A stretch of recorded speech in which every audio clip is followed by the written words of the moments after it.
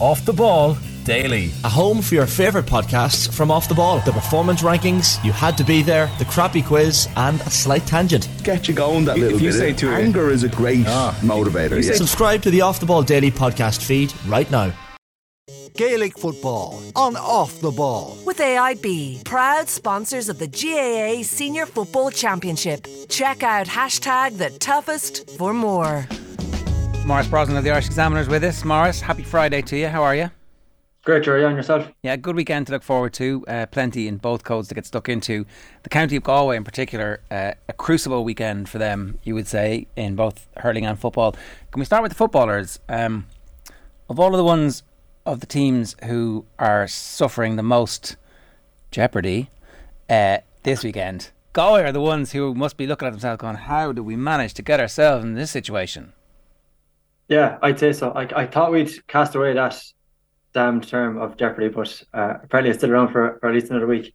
Yeah, just fine margins there. The great irony is, if you look at as a sequence of results, if this had happened the other way around in terms of losing to Armagh by a point and then going on to fairly comfortably dismiss of Tyrone and beat Westmeath, you'd be thinking they're hopping. But just the nature of that 1-3 for Shane Walsh, to find margins without that game, Shane Walsh missing the penalty as well, and suddenly they find themselves in a world of pain. It's, I think about it as a county perspective, it's interesting. Last week, or 2 weeks ago in Galway, the hurling championship for the local club championship was made. The draw was made, and there was no interest in it. Nobody was really talking about it. Local media didn't really pay any attention to it. But the football championship draw was made this week, and suddenly a lot of people are looking at that and thinking, geez, that could be our future as of Monday. Suddenly we're focused to local matters. So definitely there's a lot more on edge, you would say, but from a football sector, they are where they are. There's a load of caveats you could say about why they're here, and even if they lost, whether or not the season was a success or failure. But ultimately, I think as this is another phrase we're going to hear a lot over the next couple of days, it's do or die. Yeah. Why are they in this scenario? What is it? Was it just an uncareful husbandry of resources? I don't think so. If you were to sit down at the very start of the year, and which I did, and look back over Pádraig Joyce's 3 years in charge and tot up who were the 15 most important players, who were the players who played the most minutes under him. This was a 3-year project. He agreed a new deal to stay on for another 3 years at the start of the year. But if you were to do that based off his first initial 3-year term, what's striking is that how many of them suddenly were lost. True, I don't think there's any fault of anybody, just bad luck, I would say. Fionn O'Lee was in that 15, who was a sub who came on the Ireland final. He went to Australia. Kieran Malloy and Liam Selk were both in that 15. They were both injured. Sean Mulcairn, obviously the fullback who shattered his kneecap last year, hasn't seen a minute of action since. Then you throw in on top of that, it was the Roscommon League game in Sawtell when Damien Comer, 6 minutes in, soars for a ball in the square, lands very awkwardly on his knee. The initial fear is his year over. The way he went down, the way he limped off, we started to fear about that. And then you throw in on top of that, the very first league game, Robert Finley, there was no malicious in it. It was just a late block as somebody who's kicking a point, his ankle gets a knock. That was the same ankle he injured against Mayo last year. So that just compounds everything that's happening. And given the nature of this championship, and this is why this game is such a killer for them, Ger, as well, they really didn't get a nice window to resolve all that kind of stuff. Shane Walsh comes back late. He's immediately fired in to make up for other absences. They're playing week on week, and there's never a window to solve all this kind of stuff. So, I'd say the lads are doing all kinds of cryotherapy. They were down in Blackrock in the sea last night doing all the kind of stuff that you would try and do for recovery. But without that, what would have been such a crucial 2-week block here, they're under the cosh. How under the cosh do you think they are? So Comer's named, Sean Kelly's named. We heard rumour of crutches last week for Sean Kelly. He's at the level where if they were to continue on and if they win this game and reach a semi-final and maybe a final, he's in the conversation for Footballer of the Year. So they really need him, but if he's not fit, he's not fit. Yeah, not just rumours. I mean, it could have been prevented, but I definitely saw him. He came out. We were waiting for McGinney and Carrick-on-Shannon last Sunday. He came out against me on crutches, and his ankle was in a moon boot as well. So there was a situation. That could have been post-game, whatever you want to call it. But no matter what way you look at it, from that to a week turnaround is going to be incredibly difficult. And he is such, as you mentioned, he is such a crucial player, particularly given if he comes out, as I mentioned, Selk and Malloy are already missing. So if he comes out, you have such an inexperienced full back line. Realistically, it probably ends up being Keane Hernan, who, came back from a career-threatening injury last year, really. He came in for a mid-championship debut, did really well on John Heston against Westmeath, probably had a more difficult day on Andrew Murnan last week. He'll be in fullback. In the other corner, you have Johnny McGrath, who only came to the team last year. and Jack Lynn, who's the Young Footballer of the Year. So that is just a really inexperienced full back line. And when you consider there's every chance that those three will line out in Salthill on Sunday and they'll be facing down against Aidan O'Shea, one of Tommy Conroy or Killian O'Connor and Ryan O'Donoghue. It's a fairly formidable matchup, I have to say. Yeah. On the other side, right, have we seen Aidan O'Shea up against Sean Kelly in a full game before, like, as opposed to going in and out? I don't think.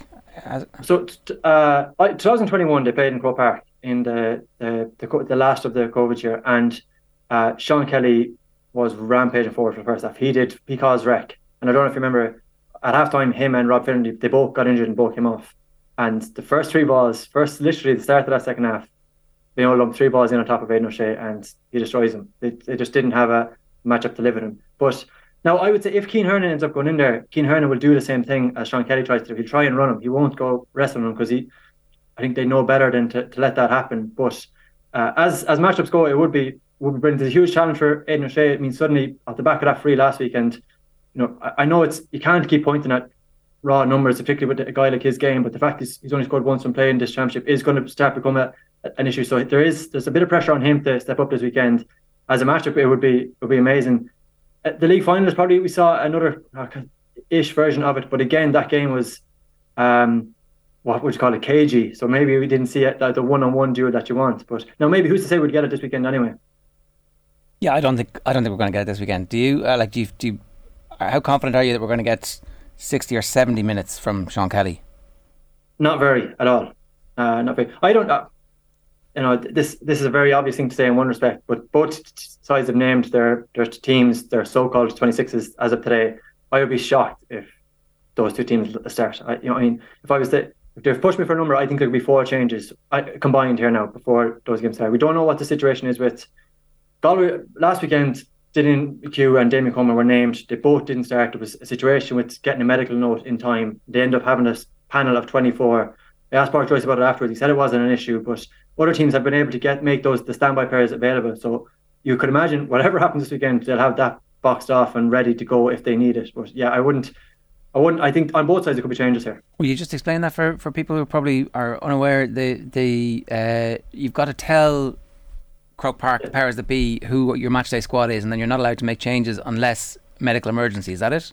Yeah. So this was at the start of the year. There was a couple of things that the GA wanted to make clear. One thing, I don't know if you remember, there was a thing about their disciplinary process. Like, they wanted to outline this. The system actually does work. Like, a lot of people, including me, have said the disciplinary process in the GA is broken. But when you actually look at the raw numbers, the amount of successful appeals, it kind of bears out that there's a system there and it does its job. At the same time, they wanted to spell out about this 26, a situation that a couple of managers have.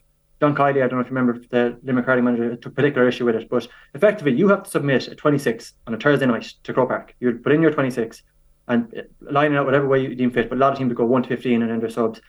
And they'll release that to the media on Friday morning. That's why you see a lot of teams and this will help us promote the game, help us talk about the game. Journalists like me have been crying out for this stuff for donkey's years. So they'll get these 26. And the only way you can make a change to that 26 is if you have a bereavement, a medical note, or this was a couple of months ago now, so a COVID cert as well. That was those 3. You can make a change to 26. It sounds like there's a bit of a deadline in and around throw-in, how close you can get in the paperwork to do that. But as long as you submitted those players a 4 standby list and you've submitted one of those reasons, you can get. So we've seen a couple of teams have done that this year. Mayo actually have done it, have brought in somebody from the standby list. But for whatever reason, Galway weren't able to do that last weekend. Would that suggest they didn't have a standby list of 4 players? Because obviously they all have team doctors. You can just write a cert. Exactly. Or my guess is that there was a paperwork issue. I'm not fully sure is the honest answer. But they had, just to clarify, Desi Keneally and Ger Gilroy, who weren't in the 26, did the warm-up, stood in for the national anthem. But my understanding is they weren't eligible to come on. They didn't have they had to what they had in the day as a matchday panel 24. Okay. Is that like? You have to plan for every eventuality. Exactly, yeah. And look, better to have it happen last week than this week, and maybe that's what they need to learn. In terms of the changes that you think might be made, the Galway ones are relatively. We can certainly speculate about them, and they're obvious. In terms of Mayo and the changes that they might make, what do you think? So there's 2 things here. There's what you would foresee is the predicted change. Jamin O'Connor was a name to start. That was kind of an obvious one. I'm not sure will James Carr start. He's got a great record against Galway. I don't think I need to remind anybody of the goal he scored against them in 2019 in the Gaelic grounds. But I don't know if his form justifies his inclusion from the start, particularly when you consider Tommy Conroy came on and scored 1-1, and Killian O'Connor tore it up for his club last weekend, and it's finally back in the 26th. So we might see at least one change there. The other one is, you could argue it's the biggest, whatever you want to call it, conundrum of Kevin McStay's managerial reign is what is he going to do about his spine, or particularly about six. Like the prevailing team now is stuff we've talked about. I spoke about it on this show previously, is they don't necessarily know their best midfield combination. They definitely don't seem to have a sure plan about centre-back. His big idea, the thing McStay wedded himself to when he went into Mayo, was Conor Loftus as their centre-back.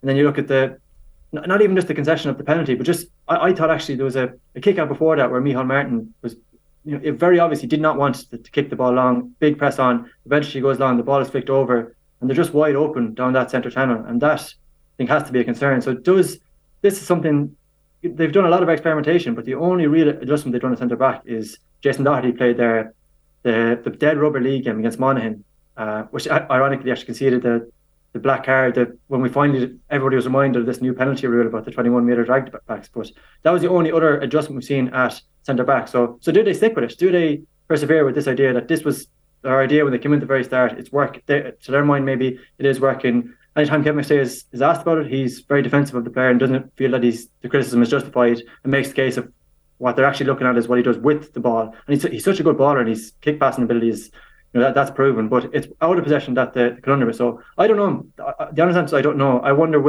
could you see something like Paddy Durkin win 6, or is there a flyer that Jason Doherty goes in there, or do they just stick with what they've been doing for the year and hope it pays off? And can you not just offer him auxiliary support by dropping back one of your half forwards? See, I wonder, was that the idea last week, that rather than all this focus on him, it's a systematic thing, and that's why they started Cohn and Ruan and Jim O'Connor. These three. Of those three, two are kind of defensive midfielders, and they theoretically will drop back and be able to cover for that channel. And Jim O'Connor is brilliant at that; he covers back so well. But it didn't work. Like that, if that was your plan, it didn't work against Cork, and that has to be a concern. That whatever. But I would say, when you consider how Cian O'Neill is, how well he knows this Mayo team, how Galway were set up for the first day in Castlebar last year, we know exactly how Galway are going to play. Like there's absolutely no doubt about it that they're going to mirror what they did last year. This probably won't be particularly given the weather conditions, it won't be the most open game. I still think it'll be an entertaining game, but I don't know if it'll be the most open game. But all that considered, that's, if you're drawing a target around Mayo, that's one thing they're going to drill down on. So they're going to have they can't stick with what they've been doing for this season. They're going to have to change something. So whether that's personnel or whether it's system, we'll find out Sunday. It's such a good game.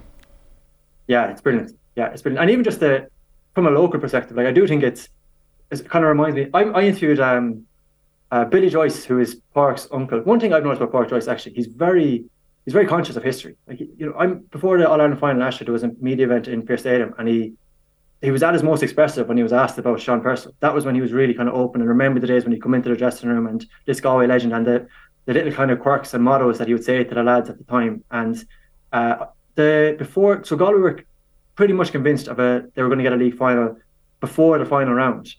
And Pádraig Joyce brought up unprompted the fact that they hadn't won a league title since his uncle Billy won one in the 80s. That was the last league final that they got to win. That streak still, obviously because they lost to Mayo, that streak still continues. But I interviewed Billy anyway before that league final, and I remember asking him about the Mayo rivalry, and he said during his career, like, he played 16 years for Galway, and beating Mayo was like going to mass. Like, they lost once ever. They got their club with their club Killearn. They got to 2 Connacht finalists, Beck Moore and one Castlebar in the other. Like, they had just an unbelievable dominance over Mayo. And then suddenly that flipped. Like, under James Horn, effectively, they did this a 6 in a row, to the extent where in 2016, when Galway finally ended that streak, before they've won any silverware, their fans are invading the pitch in Castlebar singing "Low Lie the Fields of Athenry." So there was this huge shift then. And then last year, when you consider how big that result was for Pádraig Joyce in that context, and that's why I'd say the 2020 and 2021 losses to Mayo really stung. Like, it was their end of their championship year. 2020 was the Owen McLaughlin tackle, if anybody remembers that, when he slide tackle at the end. I'd say that really, really stung. No inter-county manager likes losing, but Pádraig Joyce definitely doesn't like losing. And definitely doesn't like losing to Mayo. So you add all that context in, the fact that what effectively kick-started the successful period of his managerial career was the Mayo game last year. And now you've got a game where, as of Monday, one of these two teams are out. Like, it couldn't be set up better. And in your head, is there a pattern of play that leads you to think one of them is better set up to play the other, and so therefore in your head they're favourites? I think Galway's issues by and large this year have been personnel in terms of missing personnel, injuries, and the final 5% that they were, when Tyrone were down to 13 players, they didn't put the foot down. Probably their conversion was pretty poor against Armagh, didn't take enough of their chances. Whereas my sense from Mayo is that their issue is still a system, and a system of play that they come up against, and they still don't have a definitive answer. We saw that against Louth, we definitely saw that against Cork. And that's a deeper issue than what's facing Galway right now. Now, there's still every chance that Mayo will beat Galway. Their recent record is pretty good in this, and there's a lot of players there who have enjoyed a lot of experience. And the one advantage from a Mayo perspective, Ger, as well, is that if you consider this Galway team, not since 2017 have they lost a championship game and still been in the competition to go on and win a championship game. So, you just look back on their records. 2018 lost to Monaghan, lost to Dublin. 2019, they were beaten by Roscommon in Connacht, went into the Gaelic rounds and lost to Mayo. 2020, and a whole new group. That team was effectively dismantled, and they brought in a new bunch of Joyce's 20s. 2020, they lost the Connacht final, they're out for the year. 2021, lose the Connacht final, they're out for the year. Last year, 2022, losing the Ireland final, they're out for the year. So they have never had to lose, deal with that disappointment, and then lift it again in a week's time. Whereas Mayo, and I mean this with the greatest respect in the world, Mayo have trademarked that. That is their incredible ability, is that they lose to Galway in the opening championship game last year and spin it within a week to go on and beat Monaghan and Kildare. They have such a good ability. They know this road really well. And I wouldn't overestimate how big an advantage that is. Okay, so you're making Mayo slight favourites. I think if Sean Kelly doesn't play, I think Mayo are definitely favourites. But if he does, you can say the simplistic analysis, but I do think he is so integral to what Galway do. He's a crucial player. So if he plays, he'd give Galway the edge. But if not, he'd give to Mayo. We are talking with Anthony Nash today about the hurling, so we're not going to spend too much time talking about the Galway hurlers, but it is like one of those seismic weekends for the entire county where they could both catapult themselves into All-Ireland contenders if they win this weekend in a specific manner. If they come through unscathed in terms of injuries, like if the footballers overcome Mayo, they're going to fear nobody, assuming Sean Kelly's fitness for the rest of the season and Shane Walsh is in form. With the hurlers, if they can just get a little bit confident, stupid, then the difference between them and Kilkenny was a hair's breadth. The difference between Kilkenny and Limerick last year wasn't that much, and Limerick have definitely come back to the pack. So, like, a big hour weekend for the good folk of Galway. Yeah, and the really easy thing to do is draw a parallel and how it's a defining game for both. But I think the pressure on the hurlers is very different. I think the hurlers, there's way more onus on them to get a result for a couple of reasons. If you look at where Galway hurling is right now, I don't know if it's fully appreciated. Just you speak broadly, they had incredibly successful minor teams 4 and 5 years ago. Of that, only one of them is on the senior panel. Donal O'Shea, Eamon O'Shea's son, is the only one who's kicked on from that. They haven't introduced as many young players as you would like to see into their senior group. A lot of their stalwarts are the same guys who won in Ireland and are now in their 30s. So their big idea, talking about big ideas, their big idea is to swap Ger McInerney and the High Burke from 3 to 6 to 6 to 3. That's their change. Joseph Cooney is still a stalwart to this team. Conor Cooney probably isn't in form. He hasn't been able to start now this weekend. Probably unsurprising to a lot of people. But that burst, that youthful burst injection hasn't come. And you add in on that the fact that as a club championship, St. Thomas's have been unbelievably dominant in Galway. They're an incredible club, a small village club, but they were wiped effectively in the semi-final last year and had no success when they left the Galway championship before that as well. And you start to worry what would happen to Galway hurling if they don't have a big season soon. That's why I think the losing that Leinster final, and you're totally right, as close as it was, there was a real need for silverware. It's won Leinster title in 5 years now, and the question is why. And when you consider all that, I think there really needs a spark from somewhere. That's why I do think this game is crucial from a Galway hurling perspective. Just flip it, draw the obvious comparison. The footballers, Paul Joyce, I think, has brought up 13 of his from those 2 under-20 teams into that senior team. So all of them, that's a huge progression. Long term, we wouldn't have any fear about that. Whereas just from a hurling perspective, the way their under-20s were so meek in Leinster this year, all that stuff would definitely spell that there's a big pressure on. I'm not talking about this specific group, but just Galway hurling collectively definitely needs a big result. Yeah, Scala was talking about how Paul Bellew was talking to him about the fact that it's basically been one score that they've been knocked out in most of the last 7 or 8 seasons, and so they're so close to being at the very top table, and yet if they lose this weekend, they're going to feel very far away. They will, and that's, you probably have to, and like that point to Pascal made there is so valid, and you kind of have to disattach from the usual stuff that's thrown at the hurlers about psychological weakness or a soft underbelly or all that kind of carry on. Like that I do think that's not necessarily the issue. Galway have a brilliant record, by the way, of losing particularly in the finals in a bunch of different fashions and bouncing back really well in quarterfinals.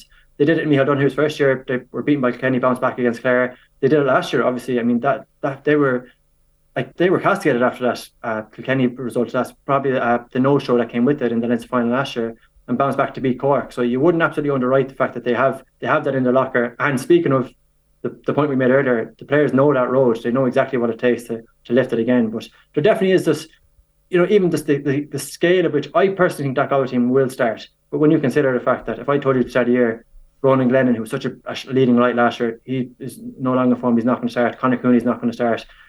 Fintan Burke is not going to start. You'd be surprised. So there is an element of not really sure where they're at, and a positive result would give so much validation to a lot of what's going on. Okay, back to the football, because we've done enough hurling. Gaelic Football and Off the Ball is in partnership with AIB, proud sponsors of the GAA Senior Football Championship. Check out the hashtag the toughest for more. Kevin Feely, your piece with him was, in my mind, one of the defining pieces of the GAA year that was committed to print. It was brilliant, and it was totally honest about the difficulties in coming back, but also I think the thing that maybe we don't always appreciate about these players, and I was thinking about it from the Cork perspective as well, is that they've laboured for so long in effectively what the county would consider a wilderness, but the level of commitment and dedication they had probably even surpasses the dedication and commitment that the players in the best teams have, because the best teams are so festooned with great talents. And there's a few of the Cork footballers that sprung to mind when I was thinking about that last week and the connection with Feely. But for Feely to have that moment and for the whole country to see it, like, no greater man deserved it than him. Yeah, exactly. You couldn't have said that better, and I appreciate that as well. But just from a broad perspective, the point you made there is so valid. If you think about Joe O'Connor from a Kerry perspective, Joe O'Connor was Kerry captain last year, does his ACL, played in an All-Ireland final and does the ACL. But the obvious attraction for Joe O'Connor is to get back to an All-Ireland winning team. He's played in an All-Ireland final, he's tasted that. There's such an easy caveat there. And the thing that I was kind of curious and I wanted to delve down to when I met Kevin was, how do you motivate yourself to go through this incredible rehab program? Like, push yourself to the nth degree. To what end? What are you trying to get back towards? And I just remember I met him in Tala, where he's a physical trainer there and he has a gym, and he was so adamant that Kildare can be a superpower. I think he said that they can rise again, and he wants to be part of that. I think he actually said he wants to drive that. And when you consider that context and how he pushed his body to get back, and this is in the context of he had a really bad knee injury the year previous as well, and, against Dublin again, which was a contact injury, just really unlucky. And then, as you said, did his Achilles playing a club championship game. Had absolutely no idea what happened. He turned to confront the man behind him, thinking he'd been kicked, and then realised immediately, oh, this is a lot more serious than that. And within 6 months' time, is back in Dublin. And when you consider, so that was the context to which we did our piece, or which I spoke to him. And then in the months or the weeks previous, you could argue it turns worse in terms of you'd know better than I would, but definitely seemed to be the mood really soured around Kildare. I remember just the small wins, how much they seemed to savour the small wins, hoping for a spark from somewhere. I did the Cusack Park game when they played Clare, and they really took a huge moment in front of what was a fairly modest away supporters that day to embrace that. But Feely was, again, that day was awesome. In and out of the team, plays this big new idea was he was getting full forward against Sligo, and actually caught a mark early that day. I was like, okay, this could be interesting. And then you see what happens last weekend. And there's nobody who probably deserves it more. But just from the perspective of what I would say, as much as he is driving himself individually to get back there, he's doing it for the collective. And if you can't admire that, then you're probably in the wrong game. It was Ian Maguire who I was thinking of from Cork, particularly at the weekend as well. Like, the chance that Cork and Kildare have now to turn this into an incredible season for them by getting back to Croke Park and then putting it up to somebody in a quarter final, that's the prize on offer for them. And I think that's the excitement of this wildcard weekend, again, maybe the games are one-sided at the weekend, and maybe we've misunderstood, or something happens and there's a softness or something that happens in the games and they're less exciting than we think they could be. But for the preview, for us to be able to legitimately talk about these counties in a way that we've seen enough of them, We've seen the pattern begin to emerge. We've got enough to talk about to credibly say that they can hold their own against the best teams in the country. I think this is all working out. No? From a system perspective, you mean? Well, I still think there's massive flaws, obviously, but I think last weekend retrospectively justifies the first 2 rounds of matches. Yeah, I would agree to a certain extent. I do think the great thing about the nature of this system as well is that we keep saying there's no great teams in this championship. I heard you talking about the situation where individuals could win All Ireland basically this year if you had a great performance. But in that context, the value of momentum, like the value of them, I don't think you'd underestimate what it means for Kildare and Cork to be bouncing into this weekend games. When you consider the context of a Galway, for example, like a Galway, and the psychological damage that was done last week, trying to come back from that setback, and suddenly you're scrambling trying to get fit and stuff. Whereas I just, from a move perspective, there's nothing tangible we can point to. There's no metric here that you would say this is the reason that they're going to be okay. But from a Cork and Kildare perspective, I would, and maybe people disagree with me on this, I think from a Cork and Kildare perspective, a performance is way more important this weekend than a result. Even if they were to lose but bow out with their head at high, go and touch the team like a Westmeath did against Tyrone, I think that would have you in a lot greater stead than if they were to scrape out a result and then go out meekly in a quarter-final or something like that. I do think from a long-term perspective, I know that's not what these players care about, but it would definitely stand for them to, again, come out with a big performance this weekend, show that we're able to be a consistent, competitive team for the durations. Because that was the label that was shown to them for a long time, that both of those counties specifically were flaky. So if they could put together consistent performances, I think that would do wonders. I tend to agree with you. The one thing I would say is that I feel now if they were to put in big performances, those big performances could easily result in victories. Like that's the bit where it turns out we were undervaluing many of the things that the teams were doing. That, like, if you take half of the Kildare, the game that they had against the two halves in the league and the Leinster Championship against the Dubs, the game in Nolan Park, disaster set up. It seems like they collectively forgot what had worked for them in Leinster. That half that you talk about in Clare, when Kildare, that essentially kept Kildare out of the Tailteann Cup and gave them the opportunity to have last weekend's victory. And I don't know if they were to be able to follow that up, I can see how that would be a catapult forward for them. And I think the same if Cork were to win this weekend, then they're going to feel good about life for the next couple of years.